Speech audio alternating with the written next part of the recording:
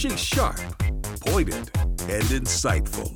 This is Stacey on the Right on American Family Radio and Urban Family Talk. We just need to call it for what it is.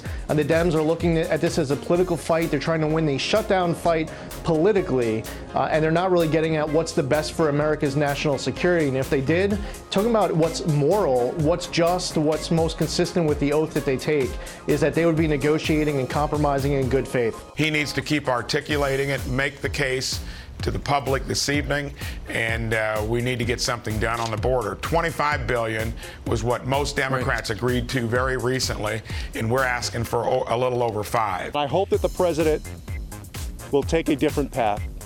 That remains to be seen, but he can expect a strong and swift challenge from all of us and other members of Congress and from the American people. He said, fine, no wall, fence, steel slab, whatever. If we all agree we have to secure the border and we funded it in the past, let's fund it again and move forward. And now, Stacey Washington.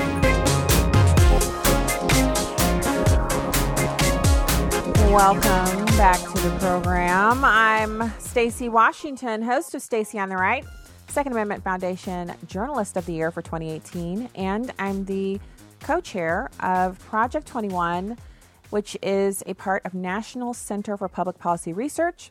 And we are really excited to be a part of their National Advisory Council. And we're excited to have you here on American Family Radio and Urban Family Talk, listening to the programming here. Welcome home. So I want to go to the phones, and then we'll be getting to hour two. We have a wonderful guest, Karen Strahan. She's been on the program before.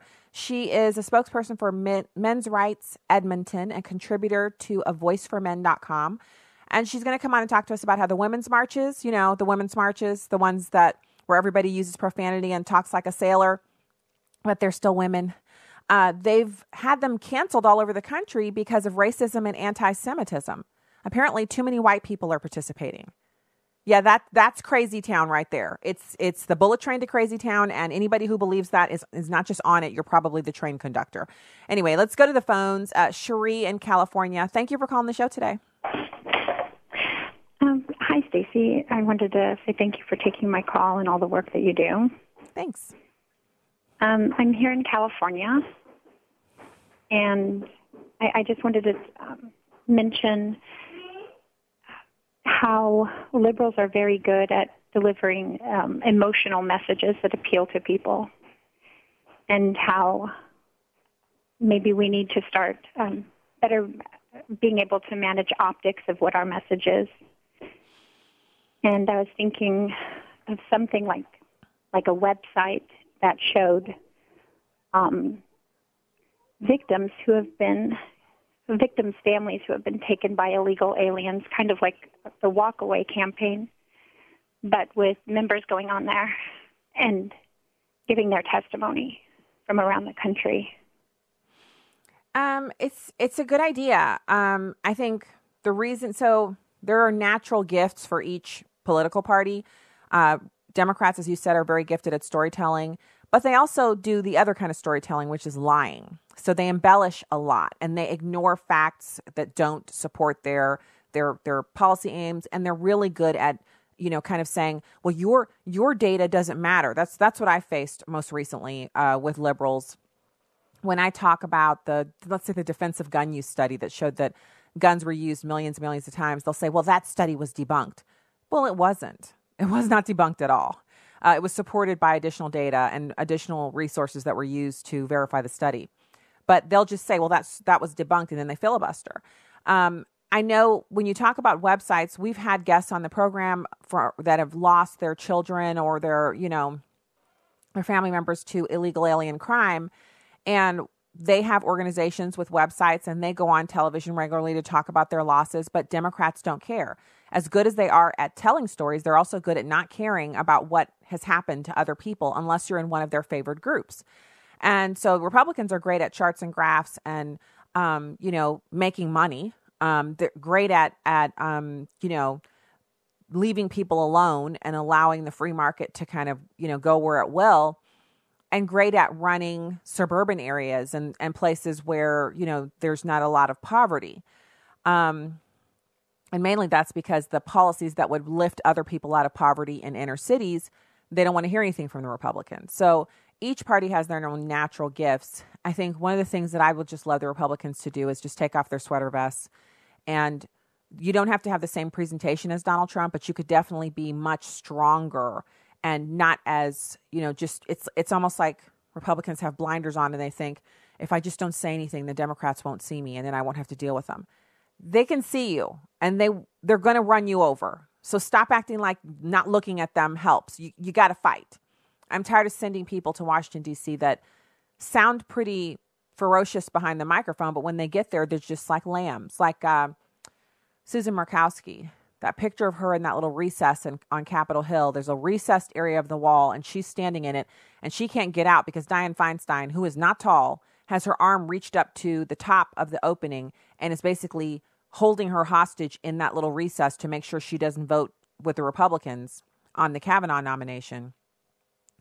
That's an image that's very telling. Democrats don't care if they're tall. They don't care if they're big. They don't care if they don't care. They're just meaner than you, and they want you to know it. Well, I used to have a saying that there's nobody meaner than me. That's what I used to say. Thankfully, the Lord has released me. But I used to say it because it was true. And so you don't have to be tall or short or fat or burly. You don't have to be muscular. It's really whether or not you believe you're the meanest. It's whether or not you believe that you can't be beat. And I'm not talking about like think it and therefore it is and all that stuff. I'm just talking about confidence in what you believe and where you're coming from, that you're not going to let someone else roll you over. You're not going to let it happen because you know you're right. We need some of that bottled and forced into the Republicans that we have currently representing us, because very few of them have it. And like Trey Gowdy, they can talk a good game. He was absolutely ferocious talk-wise, but he couldn't get anything done. So it's a crazy, stupid, fine combination of things that makes people able to effectively do their jobs. And we have a lot of people in Congress and in the Senate who they're wearing Republican name tags and clothing, and they sit with the Republicans in the proper section. They don't know from, really wrangling and arguing and also dealing, which is what Quinn Hillier was discussing earlier when he was on the program. So right now, I want to get to some more of this content that I was able to find. And this is super important. First, we're going to listen to this little bit of audio. It's Ann Coulter. She's talking about what President Trump has to do in order to get through to the American people tonight. He has to say some things. He has to do some things. It's number 5. You can't have any amnesty. You can't amnesty nuclear scientists. No amnesty. That's the most important point. And I think the second important thing he needs to do, and I think he's great at this, by the way, it's not like we're asking Trump to do something outside of his wheelhouse. He can be very presidential. He can have a lot of gravitas, despite what you constantly hear on TV. He doesn't demonstrate it often. But I always tell people to go back and look at his introduction of Brett Kavanaugh as the Supreme Court nominee. He was more presidential than anyone since Reagan in that. It was sort of a different and very impressive Trump. When he wants to, he can. The objective of this speech, and I've thought the objective of this speech from the beginning, right after the election, was that he should say something like, you say a lot of wild things on the campaign trail. I'm speaking to big rallies, but I want to talk to America about a serious problem that is affecting the least among us, the working class, blue-collar workers, people who depend on government services, parents whose kids are addicted to heroin. This is and the illegal aliens themselves being dragged by coyotes and Mexican drug cartels through dangerous pathways in the desert, kids dying, women being raped. We have to turn off the magnet. That is the humanitarian solution. And she's right. And I just want to, I had to piggyback off something that she just said. She said that she thought he would make this address about the border after he became the president, and he would, kind of say, look, on the campaign trail, we all wax a little poetic and we all get a little bombastic, and maybe the vitriol flowed a little bit because we were in the heat of battle over the nomination and then over the actual presidency. But now that I'm the president of every American, we have a reckoning that we need to come to. And that is that I've said true things about what's going on at the border. The government statistics support it. And I'm here to fix that problem. That's why Americans sent me to the White House. And so I agree with her there, but I would go a step further. There is nothing quite as sweet and special and like clear the deck. You've heard people say it before. Sometimes you think, if I could just get with that person and clear the deck, if you're having a contentious situation with someone, if you want to clear the deck, the fastest way to clear it, completely wipe it clean, is to simply apologize. And so it's not I'm sorry if that offended you. It's I'm the president of the United States. I'm the president of every American. And I want to apologize for comments that I made in the heat of battle when going for the presidential nomination that placed certain Americans on edge, that were uneasy, that were insulting, and maybe were taken out of context by the media. It doesn't matter how it hurt people. I don't want that to be the situation on this issue with immigration. We have to deal with the facts. So I'm apologizing because I want to clear the deck and I want to move forward together as a nation. There are some people you can apologize to them till the cows come home. You can offer the roses, the chocolates, the fruit dipped in chocolate, the berries, Sherry's berries. You can do whatever you want and they'll never, ever accept your apology. But for most human beings, when they hear the word I'm sorry and they feel sincerity behind it, the deck is cleared. And at that moment, you never have more opportunity to have them hear you than whatever you say right after you say, I'm sorry. And so I'm not big into let's do a fake apology because that'll clear the deck and then we'll be able to say whatever we want. I'm not advocating for that. I'm talking about President Trump really being concerned that the media twisted his comments. They actually went out and out lied about what he said about, the southern border problem and the crime. And some of what he said, while it was true, it was said in a very direct manner, which is often what people are responding to, not the actual information, but the delivery. And so an apology for that and a clearing of the deck where he could say, when I made those statements, here's what I was talking about. Government statistics from this agency and this agency and this agency that show that this many Americans have been killed due to this, that our drunk driving, deaths have gone up by 10% due strictly to illegal immigrants driving drunk. And he could go down the list of all the things that he's concerned about, that millions of Americans are concerned about, that are the reason why he cannot let go of this issue. And then, as was said here in Joel Pollak's article about how so this is why we're not giving up on the wall. This is why government doesn't open back up until we get the wall. This is why I'm so focused on the wall. And then the other thing that I think that has to be something that the president is willing to discuss is that he has to be willing to say, I've made every offer that I possibly could to the Democrats. I offered to basically obliterate my chances of being reelected in 2020 by giving amnesty to all of the DACA recipients, even the 1 million who never applied. 1 million DACA eligible illegal aliens who are so in love with being in America and so, you ain't taking me out of America, that they didn't even bother to apply for DACA. They just let the deadline slide by because they don't care if they're here legally. And he made an offer to legalize them all, not with work permits, but with a straight up, welcome to America, you get to vote, et cetera, et cetera. And the Democrats still didn't take it. That is the one statement that I think a lot of Americans missed it. That whole negotiation, the CNN and the MSNBC and all the talking heads, they completely glossed over that because they know it's a terrible look for the Democrats who ran on legalizing DACA recipients. The Dreamers this, the Dreamers that. When's the last time you heard a Democrat say something about the Dreamers? You're not going to, because they don't care about the Dreamers really. They just care about having an issue with which to bludgeon the Republicans and make people on the right look like murderous, xenophobic thugs. And we know that's not who we are. And they know it too. When we get back, we're going to be having more discussion. Stay right there. Stacey on the Right.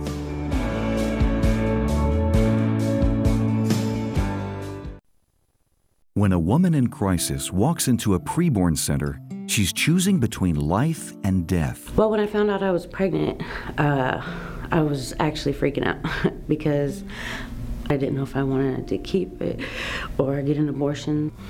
And I didn't want to believe the test, so then I ended up going to the pregnancy center. After seeing her baby on ultrasound, this young mom chose life. I seen her feet and her hands. Preborn stands in the gap for women in crisis to show them love and compassion and their beautiful unborn baby. Would you take a stand for life by sponsoring 5 ultrasounds for only $140? All gifts are tax deductible, and you'll receive a picture and story of babies whose lives were spared. To donate, dial 877-616-2396. That's 877-616-2396. Or visit afr.net. This is Viewpoints with Kirby Anderson. Yesterday, I talked about how big the federal government has grown. It is an order of magnitude larger than the largest Fortune 500 companies, but there is a second problem that makes this first problem even worse. Many of the people that are supposed to manage this organization have never been confirmed and placed in those positions. The U.S. Senate has confirmed less than half of the positions in 4 federal government cabinets. Those would be the Justice Department, the Department of Transportation, the Department of the Interior, and the Environmental Protection Agency. But that's not all. Barely half of the positions in 4 other government cabinets haven't been confirmed. Those would be the State Department, the Labor Department, the Treasury Department, and Housing and Urban Development. Employees in these departments are placeholders waiting to be replaced by qualified individuals who have yet to be confirmed by the Senate. In some cases, some have left, and there's an empty desk or office waiting to be filled. By the way, I think this story provides a good illustration of media bias. I suspect most of you are hearing about this for the first time. Imagine how much media coverage would be given if after nearly 2 years in the Obama administration, half of the positions in major departments were still not filled. Of course, we also have to add to this list the fact that President Trump lacks a chief of staff, an attorney general, and a secretary of defense. Again, there are placeholders, but no one in the job with full authority. Guests on my radio program have said that the current situation is unacceptable. That is true, but it isn't all that unusual. We have a government that is too big, often poorly managed, and with many positions waiting to be filled. This is no way to run a government. I'm Kirby Anderson, and that's my point of view.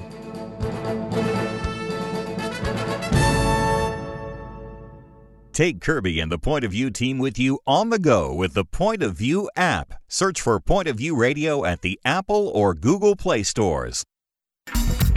Welcome back to Stacy on the Right on American Family Radio and Urban Family Talk.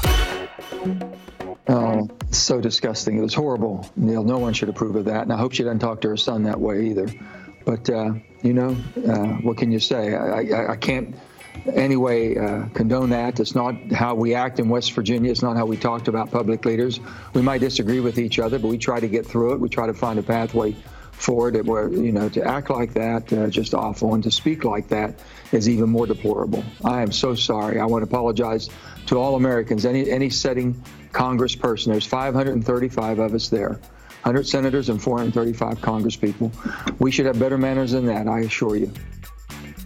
Wow. So that is pretty outstanding of Democrat Senator Joe Manchin apologizing for Tlaib's horrible, profane attack on the president. And, she's not apologizing, but she's just, she's from that part of town that you don't go to at night. That's what the thing is. And that's what that language indicates to me. And so we don't, what do you do? Well, you have to ignore a person, but she's out there. And for people who want to automatically, President Trump said, yeah, you know what? 2 wrongs don't make a right. Don't start.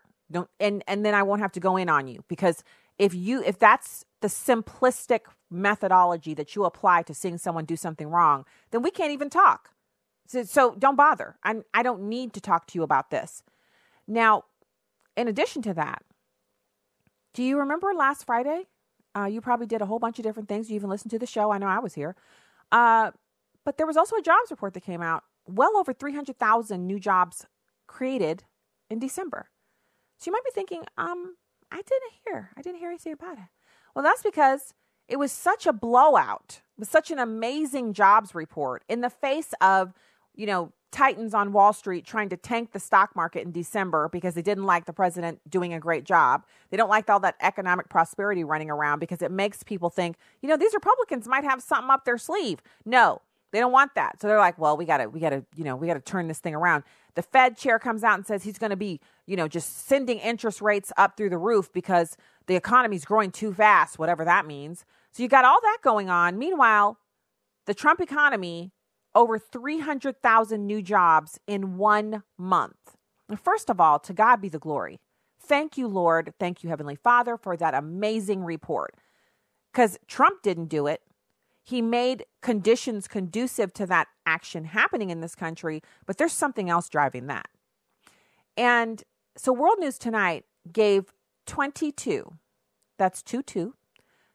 seconds of coverage to this blowout jobs report. World News Tonight, the place you go to watch news about the economy, they gave 22 seconds to it. Let's listen because we certainly need to memorialize it here on this show so it can go in the podcast. It's number 3. There was encouraging news on the economy today, helping the fluctuating stock market. 312,000 new jobs were created in December, the biggest gain in 10 months. Wages were up 3.2%, in fact, from a year ago. And the Federal Reserve Chairman indicating that interest rates may not rise in 2019 as quickly as expected. Stocks soaring on the news, the Dow recovering from yesterday's steep dive, gaining 746 points. So when the Dow lost 1,000 points, they were like, apocalypse now. The world is ending. There will be no more America. And it's Donald Trump's fault, his rhetoric and his trade war. For his trade war to be this horrifying, to be this awful. Remember, they said the sky would fall down and we would all be crushed underneath it. Yet here we still are. And American companies are creating a lot of new jobs. I think it's interesting because something is afoot. But what? What is causing this? It's just like the engine is roaring. The American entrepreneur and business owners, people are just, they're like, come on, we need more people hired here. And I've begun to notice a lot more businesses with a sign out saying, inquire within, hiring, help wanted. That's interesting because people keep saying that the tax cuts were crumbs and they're only going to hurt Americans and that there's no way people are going to, be able to take advantage of this. Yet the other argument is that we need lots more illegal immigrants because they're willing to do the jobs that Americans aren't willing to do, which implies that there are more jobs than there are people willing to take them. You see how that works? When you apply facts to the liberalism, it just does not add up. Either there are no jobs and we're in economic malaise, or there are lots of jobs, so many so that we need illegal immigrants to fill them, which that's a bald-faced lie. Americans can fill those jobs and lawful immigrants can fill those jobs. Illegal immigrants should not be here filling jobs. So that's good news. You got, World News Tonight, 22 scant seconds, but they did at least mention it. So now I want to pivot over to impeachment. Now, Alan Dershowitz, who he says he's still a Democrat. He voted for Hillary. He says he wants tax reform. I don't know what he's talking about. We already had tax reform and it's killing it. But he says, speaking of impeachment, that the Democrats are going to find themselves in the same place the Republicans found themselves in after impeaching Bill Clinton. Very unpopular decision. And he says it's not going to work. The Dems will never remove Trump. It's number 4. Well, I'm a liberal Democrat. I campaigned hard for Hillary Clinton. I campaigned hard for the Democrats to take over the House. I'm thrilled that the Democrats have taken over the House. Now there's a check and balance on our president. But for the Democrats to fritter their power away on impeaching the president, it's not going to work. They're not going to ever remove him. The Republicans control the Senate. He hasn't satisfied the constitutional criteria for impeachment. What we want the Democrats to do is get us tax reform, health reform, immigration reform, all the policies that the Democrats have run on and won on. But if they spend their energy and time listening to Maxine Waters, who says he not only wants to impeach the president, but the vice president as well, it will be utterly a waste of time. It will backfire the way it backfired when they impeached Clinton. When they impeached Bill Clinton, he wasn't removed, and the Democrats benefited from that. And so one of the things that we have to, it's not just one thing, it's a bunch of things that we have to be praying for. But let's Let's take it down in order. First of all, we have to pray that the spirit of John McCain is gone for good and that we would see the Senate stand up to the Democrats. They can impeach all they want, but when they bring those articles of impeachment to the Senate, that it gets stopped right there, which then ensures that anyone whose heart is growing cold against the president, anyone who's really their signature issue was the repeal of Obamacare, they know it's not happening now and they're really ticked off about it and they're not going to vote for Trump again, that those people would be brought back over and that they would be voting for Donald Trump. Because if the Democrats impeach President Trump, he will sail into 2020.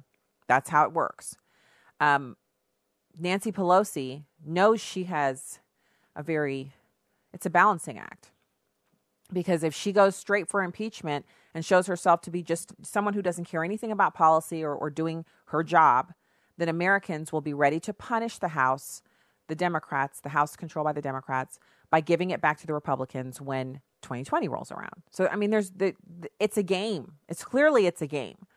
But they're going to be working ever so hard on trying to find a balance where they can get enough of what they want, which is to make President Trump's life a living inferno. They're going to work on doing that while trying to balance themselves out enough to look as if they're doing a little something to tap dance around some kind of work so that they can end up keeping the House in 2020. They want to do that. They also want to win the presidency. They want to make President Trump a one-term president. And anything's possible, right? Anything's possible for them to do. It doesn't mean it will happen. It means anything is possible. So I mentioned also the national emergency to build the wall. So this is important information. Mark Levin actually wrote a Facebook note, and he was writing it to refute a tweet that was sent out by Peter Wehner. Peter Wehner is a never Trumper, and he says that President Trump cannot declare a national emergency to build a wall. Now, first of all, let's just use our common sense thinking caps for a second. The president absolutely has the right to do it, but why would the Democrats allow Americans to think the president has the right? If they did that, they've lost on the issue. So they have to spread it around to enough media outlets and enough places to get enough Americans to think that it would be an unlawful action to justify them filing suit in the Ninth Circuit Court of Appeals to get an injunction placed on building the wall. Then, once that's done, it has to wind its way up to the Supreme Court. And unless the Trump administration, their lawyers and attorneys can get the Supreme Court to hear the case first and make an emergency ruling, then it means it's tied up waiting on the docket for the Supreme Court for months and months and months, and the Democrats win on the issue. So here's what Mark Levin said about it. He says never Trumpers get dumber by the minute. And he refers to something called the National Emergencies Act of 1976, which allows the president to trigger emergency powers conferred on him, not by Mark Levin or any other person, but by Congress. Again, the National Emergencies Act of 1976 allows the president to trigger emergency powers conferred on him by Congress. It has been in place in various forms for more than 150 years. The president could actually, under this National Emergencies Act, confiscate private businesses. I mean, this is crazy pants. But he's not going to do the confiscation of businesses. It would permit him to build a border barrier of some kind. The reason it would allow it is because defending the border is a uniquely federal government responsibility. It's remanded to the federal government, not the states. He could use the law to undertake such a project. It would be challenged in the courts. It could be overturned by a joint resolution of Congress.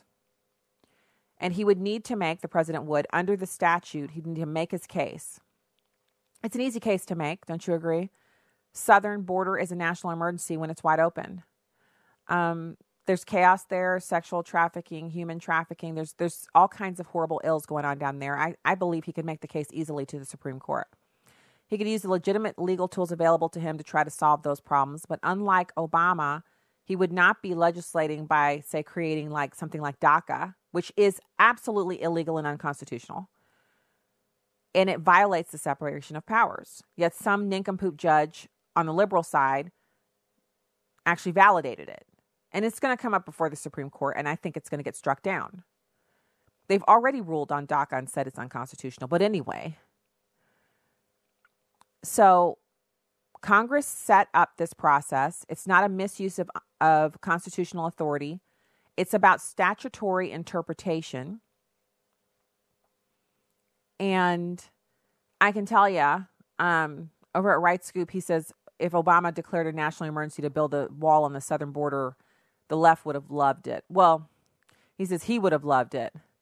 And I think the left would have too, because they just followed the wind. Whichever way Obama told them to go, they followed it. They were just fine with it.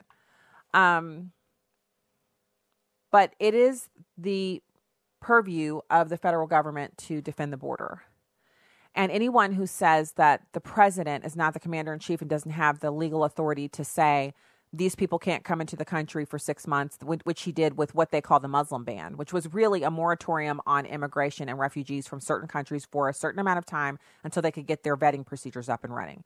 But instead of calling it that, they had to demonize President Trump. And so we've got people running around. Like I recently had someone say to me, like his racist Muslim ban. There was no Muslim ban. There are 49 Muslim nations on this planet, and he only banned 6 nations from sending refugees here for a period of time until they could get their standards up. You guys remember the brouhaha around that? President Trump hates Muslims. He's having a Muslim ban.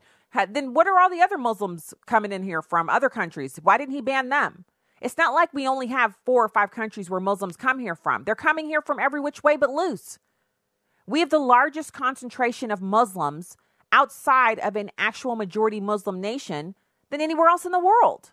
Same thing with Sudanese people. The only place you can go to find more Sudanese people than America is Sudan. Let that sink into you for a minute. We don't have nearly the landmass to basically be the go-to point for the secondary point of gathering for every people group on the planet. So if you're not in Japan, the second largest place to go to find Japanese people, America. I mean, if you're not in China, second place you can go to find the most Chinese people, America. What are we doing? Do we want it to remain America?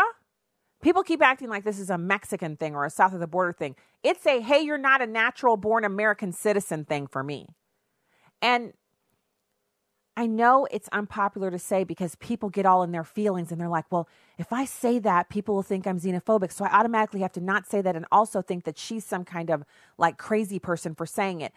I'm not a crazy person, and neither are you for thinking it. Go ahead and get your emotions out of it and just think, how long does America remain America if we keep bringing in people faster than we can assimilate them? We have to first turn an immigrant into an American, and we have to do that successfully.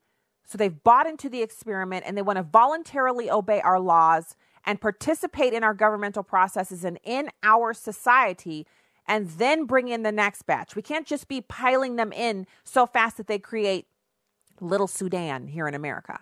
I mean, it was all the rage. It was little Italy and little this and that. Okay, wonderful. Chinatown, fantastic. But do we need that everywhere? Do we want to literally change America from America to little this nation, little that nation, and, no-go zones and places where you don't feel comfortable because it's nothing like America and it's definitely not a tourist spot?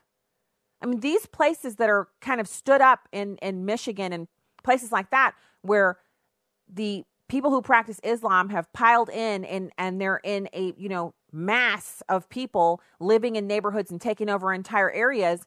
It's not friendly. It's not like you can just roll through there with your permanently tan self and just, pull up to whatever restaurant and just get your food order on and go on about your business. It's not friendly to outsiders. That's not America. Or at least when it was America, that was back when we had segregation, and we know how much we all hated that.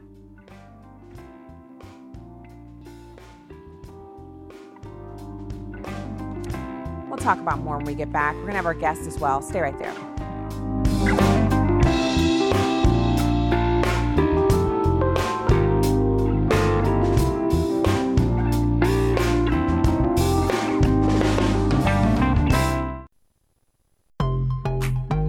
This is Just a Minute with Stacey Washington.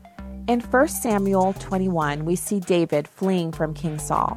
David uses every trick in the book to preserve his own life, from eating the priest's holy showbread to lying about why he is in the vicinity.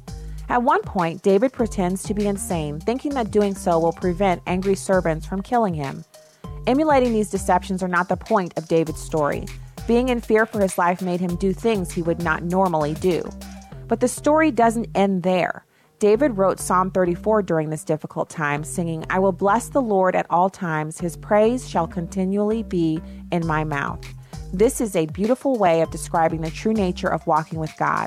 In the low times, when all have forsaken you, continue to bless the Lord. I'm Stacey Washington. Find out more at StaceyOnTheRight.com.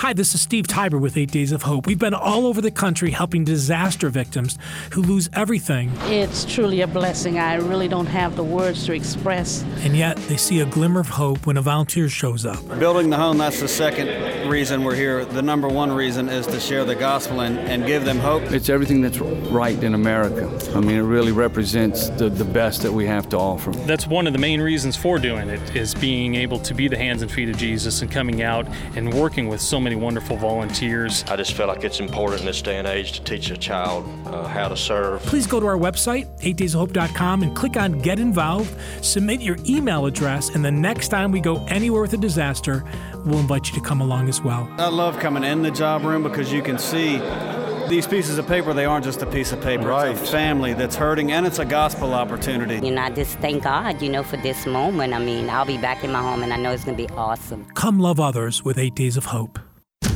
America's talking to Fox News. Thousands of federal workers are affected by the partial government shutdown. Some are furloughed. Others, like federal prison guards and air traffic controllers, are working without pay. We wanted to know, how do they feel? This is the third shutdown in 5 years, and each time we were required to report to work. We shouldn't be held hostage because Washington can't come to an agreement. When you're in the break room or when you leave work and you go home, you're thinking about that. We don't want it to be a distraction. We are aviation professionals, and we operate that way, but it's not sustainable. Border wall, fine. Not a problem. They do it, they don't. All I want to do is make sure that the people in my family, the people I love, the people I know are taken care of. We still have to come to work and do our job. We still have to protect the community. We still have to protect the inmates and the staff that are in this institution, and we're not getting paid. We're your friends and neighbors. We're being told to come to work. We don't know when we're going to be paid. Our professionals remain on the job. They continue to come to work. America's talking to Fox News. Welcome back to Stacey on the Right on American Family Radio and Urban Family Talk.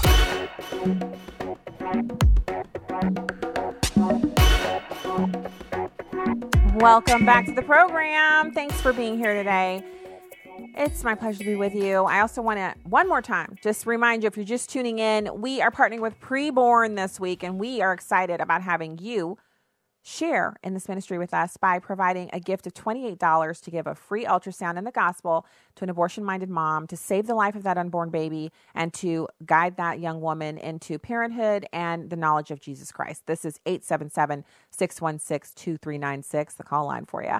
877-616-2396, or go to afr.net and partner with us. We are so excited about our next guest. We have Karen Strahan, spokesperson for Men's Rights Edmonton, a contributor to avoiceformen.com. Karen, thanks for joining in today.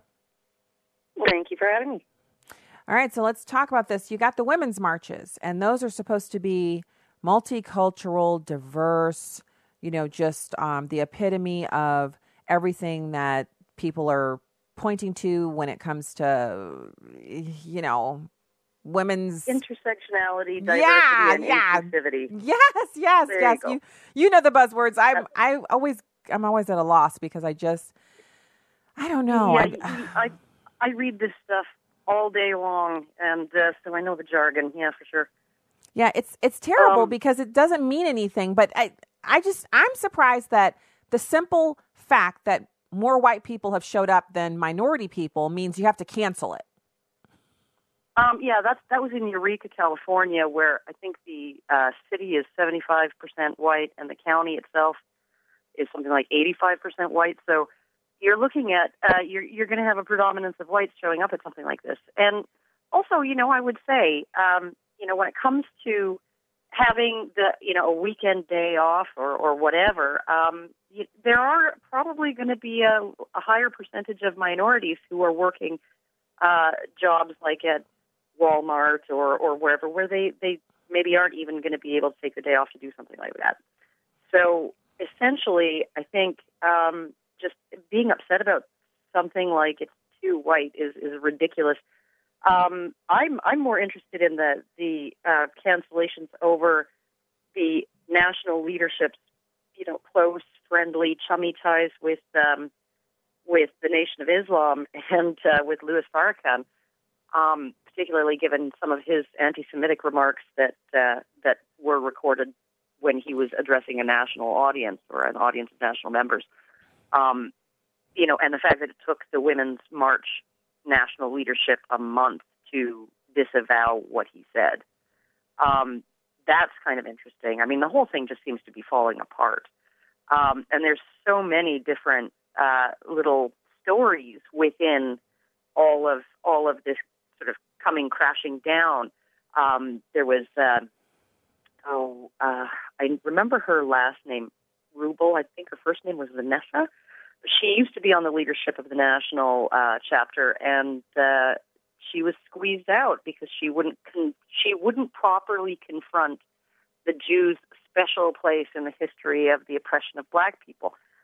She did not do this to the satisfaction of Tamika Mallory and some of the other black members. So, the whole thing, and it is the intersectionality dogma and the inclusivity dogma that's doing it, because the set of theories behind those two very benign words. Everybody knows that you sometimes can be discriminated against because you're black, or you can sometimes be discriminated against because you're a woman, and sometimes it's because you're a black woman. Everybody knows that, right? And that's what intersectionality is, and the diversity and inclusivity thing.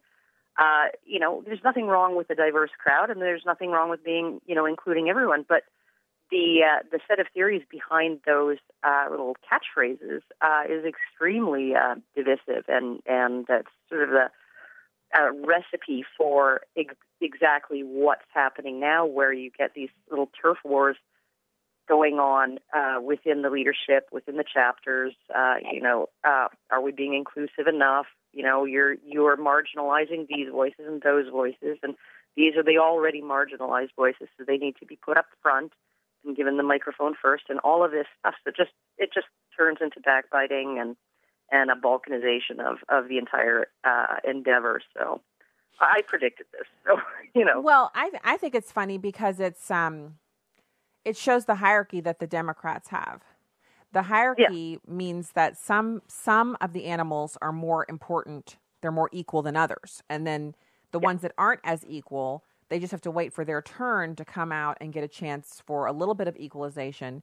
But in any case, everyone has to kowtow to what they've been told the rules are.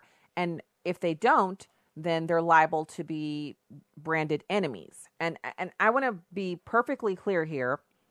There's some tongue-in-cheek to what I'm saying, because I don't believe that the animals should have to go through this kind of drama. Like, it's ridiculous. We're talking about people here, and if they want to get together and have a march, they should just do it without getting the approval of their overlords. Oh, wait, they're not allowed to do that. Well, certainly women have enough in common with each other that we should all be able to say, okay, so we there are some things we all agree on. There are some things that we don't, right? Nobody wants women to become enslaved. No woman wants women to become enslaved.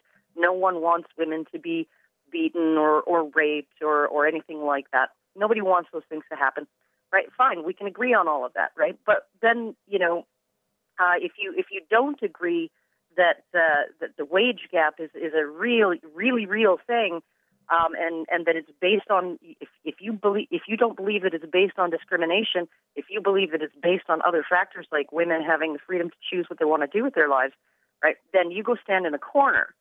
And heaven forfend you're pro-life, because you're out the door, right? The second that they find out, because it's not about women. It's about a certain political ideology And that political ideology seems to have a really neat habit of eating itself. So, which is probably the only reason why we're not all living under it right now. Well, I'm glad. I'm glad that it's not working. Yeah. But I feel kind of bad for people who legitimately, so for whatever the cause that you're interested in improving upon, and you're legitimately looking to a group like, say, the Women's March to help you, get the word out or mobilize other women, et cetera, et cetera. And in the end, you're kind of laying down with, dogs and then getting up with fleas in a state of shock. The reason that their movements don't work is because you mentioned anti-Semitism. A number of the leadership of the Women's March are really heavily involved with individuals who are openly anti-Semitic, like Louis Farrakhan. They're not openly friendly with him by accident. It's not like when you're standing in line at the grocery store and you strike up a conversation with a person in front of you, and then later you find out that person is anti-Semitic. Well, you've only spent 5 minutes with them at the grocery store. You're not in league with them. That is not the relationship between the Women's March leaders and Louis Farrakhan. They love him. Linda Sarsour thinks he's amazing because she hates Israel. She's a BDS movement proponent. She's anti-Semitic. It's not an accident that she's friends with him. That other one either, Tamika, whatever her name is, Mallory, she's not accidentally buddies with Louis Farrakhan. You don't accidentally become buddies with Louis Farrakhan. You know he's an anti-Semite. You are friends with him if you are one too. Exactly. It's pretty difficult to interpret. I'm not anti-Semite. I'm anti-termite. Because the Jews apparently to him are termites. It's pretty hard to interpret that in a positive way. I mean, I guess he could have been commenting on termites' industriousness and incredible ability to cooperate with each other, but I don't think so. And so essentially, what you're looking at is this there's a lot of picking and choosing going on in this bizarre intersectional hierarchy of victimhood, right? And so the Jews are no longer the biggest victims on the block. The Holocaust 70 years ago, for crying out loud. It's ancient history. Now they own everything, right? So this is. I'm not saying this. I'm just interpreting what their reasoning is. I'm just trying to guess at what their reasoning is because I don't feel that way. But essentially, what you have is they're down at the bottom of the progressive stack, and it's the Muslims who are up at the top, and so they can get away with anything, and they are never to be criticized, not even when they need to be criticized. So essentially, you're looking at the Islamic agenda, particularly through Tamika Mallory and Linda Sarsour, is taking over, and anti-Semitism is just fine. It's just fine in that national leadership because the Jews are no longer the number one victims out there. That's now the Muslims. It is, and also illegal aliens. However that mix will work. So what I had this diagram, and I have no idea what I did with it, but I will have to break it back out if I can locate it, where it showed the hierarchy of, so, if something's racist, but it depends on who says it, if it's racist or not. If a Republican says it, racist. If a Democrat says it, not racist. And you follow it, the diagram on down, and you can see how the same sentence is not racist depending on who says it. And it points to, again, the hierarchy that you're talking about, Karen, where so some of the animals are more equal than others. And it used to be unions, blacks, or minorities, period, not just blacks, but minorities. So unions, minorities, and somewhat of women, but it wasn't really like a woman-focused thing. It was just women need reproductive rights and, that whole thing. Now the Democrats have moved to a new area where, Jews were considered a minority. So Jewish people could say, well, the Democrats want to protect my right to, be in this country. They believe that I have the right to be protected from Muslim aggression if I'm in Israel, and they believe that Israel is our ally.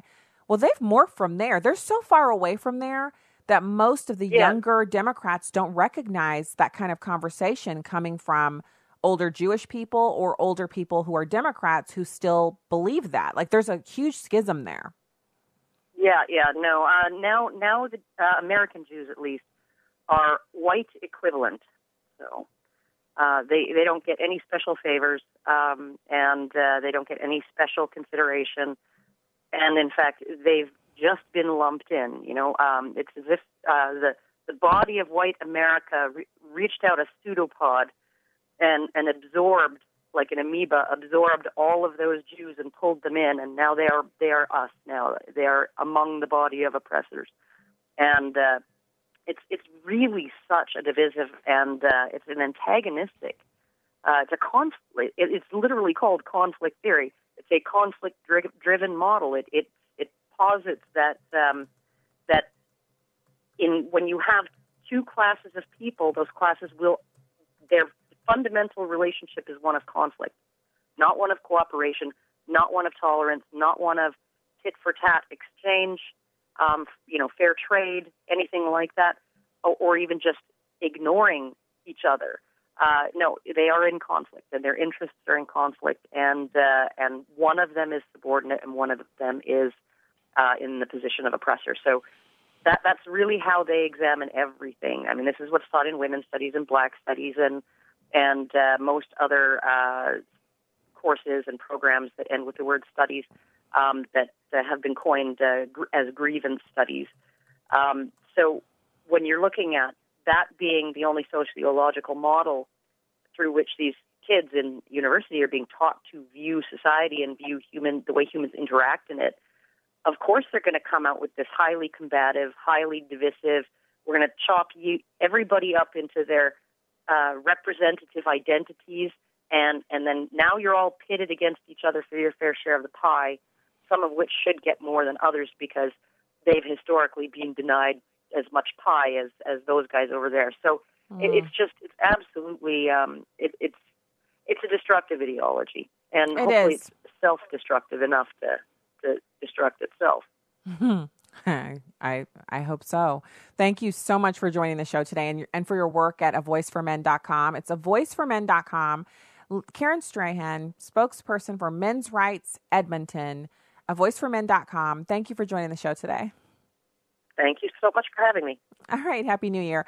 I would just say, she makes the excellent points about the victimology and the victimhood and all of that. And it's just